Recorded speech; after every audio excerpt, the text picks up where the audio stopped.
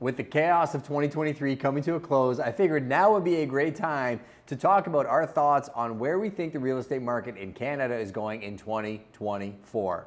In this video, I'm going to go over my top 10 predictions for the marketplace, give you my genuine thoughts on where I think things are going, tell you where I think opportunities may be, how the landscape of real estate is going to shift in the coming months, and I would love to hear if you agree, disagree with me in any facet. You can use the comments below to let me know what you think as well.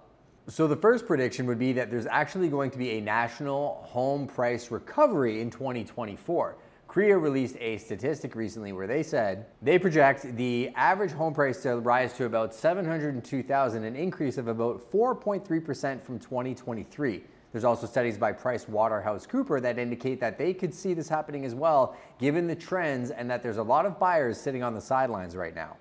I would agree with this sentiment, as we've actually seen a slight increase in prices over the last couple months, albeit the media narrative doesn't make you feel like that's the case because they're still trying to put pressure on people's buying decisions. In my opinion, if the Bank of Canada holds the rate on December 6th, look for buyers to start re-entering the marketplace, and I would expect a fairly busy January to May. My second prediction for 2024 is the affordability crisis will deepen. One of the major issues we are facing is the amount of supply that has come offline in the last year because the economics simply don't work. Ask yourself, have you seen new developments around you where before they were selling 20 homes a month, all of a sudden just stop construction? Some builders are still moving products while others aren't, and many people are looking to reposition projects, and some of them even selling them because they're not economically viable. By taking so much inventory offline, still seeing massive immigration to Canada, and still seeing a lot of people wanting to re-enter the housing market, that is going to put more pressure on pricing, and it is not going to alleviate the pricing concerns that many consumers have.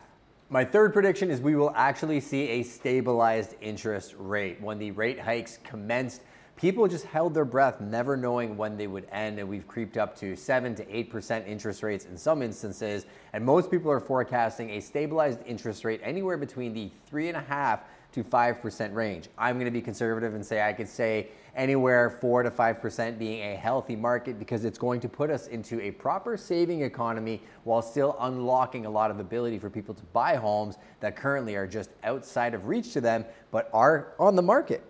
Number 4, I think you're going to see a boost in actual home sales. I know the trolls are going to eat me alive on this one. You can jump into the comments if you'd like. I think the actual volume of real estate that trades is going to increase. Now, it is going to be cyclical. We look at 4 quarters in a year. January to May have been historically great. May to August falls off a cliff. August till about November seems to pick up steam. We have noticed this winter being a little bit slower than other Decembers, but things are picking up right before Christmas. So I would expect that to carry straight through into January to May. And if you see an increase of buyers in the marketplace like we predicted earlier, I definitely think you'll be seeing an increase in the number of homes sold. CREA estimates an increase of about 13.9% based on tightening supply and unlocking more buyers in the marketplace. My fifth prediction is on the investor and commercial side, that there's going to be a lot less money in the marketplace. PwC put out another article indicating that the amount of capital that was in the system back in 2020 to 2022 was very frothy, and it was very hungry money. They were looking for projects. Now, as capital risk becomes intolerant, you'll notice that supply of capital looking to deploy into the marketplace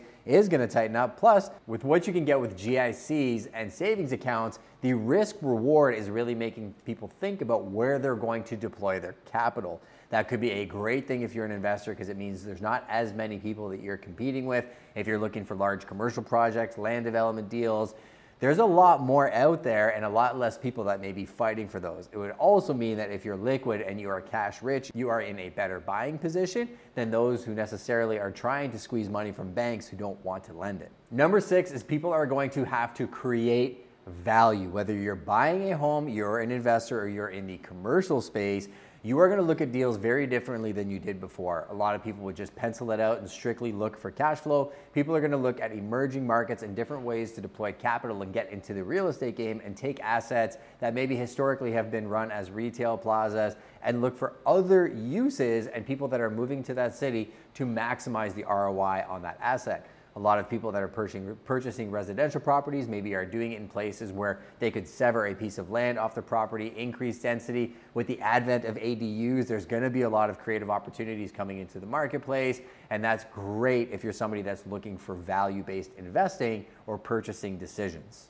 Number 7 is you will see some pain in the marketplace. We have already seen glimmers of this. We've been dealing with some very complex files, people calling us to solve complex problems, which is what we love to do. But I think going into 2024, you're going to see big changes in the landscape of ownership in our territories and across Canada. From major portfolios of commercial real estate looking to reposition assets that perhaps are underwater to people that are in homes that are going to have to make decisions on whether they stay in those homes, hoping for a rebound in pricing, which may not happen for 3 to 5 years. Our advice to people is make sure you're working with professionals and not just hoping and dreaming for a quick turn in the marketplace. We do think there's going to be positivity next year, but we also think that you need to be fiscally conservative and get your house in order, understanding that it is going to be bumpy next year.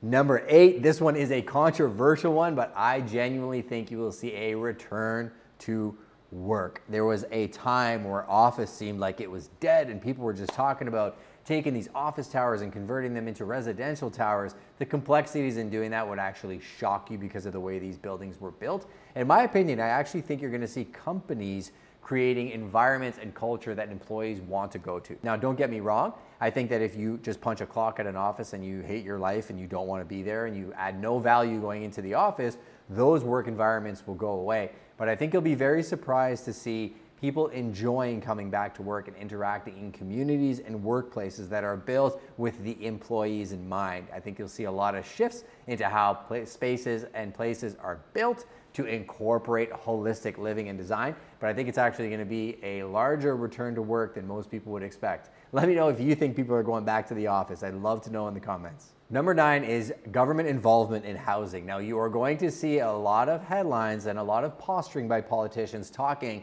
about how they're going to fix the housing market. They're likely going to try to incentivize builders to build more rental stock because the rental market's out of control. Meanwhile, a lot of the people in rentals want to buy houses, but they can't because of the interest rate, but now the stock's been taken offline. And when they do get to a place where they can buy a house, there's no houses to buy.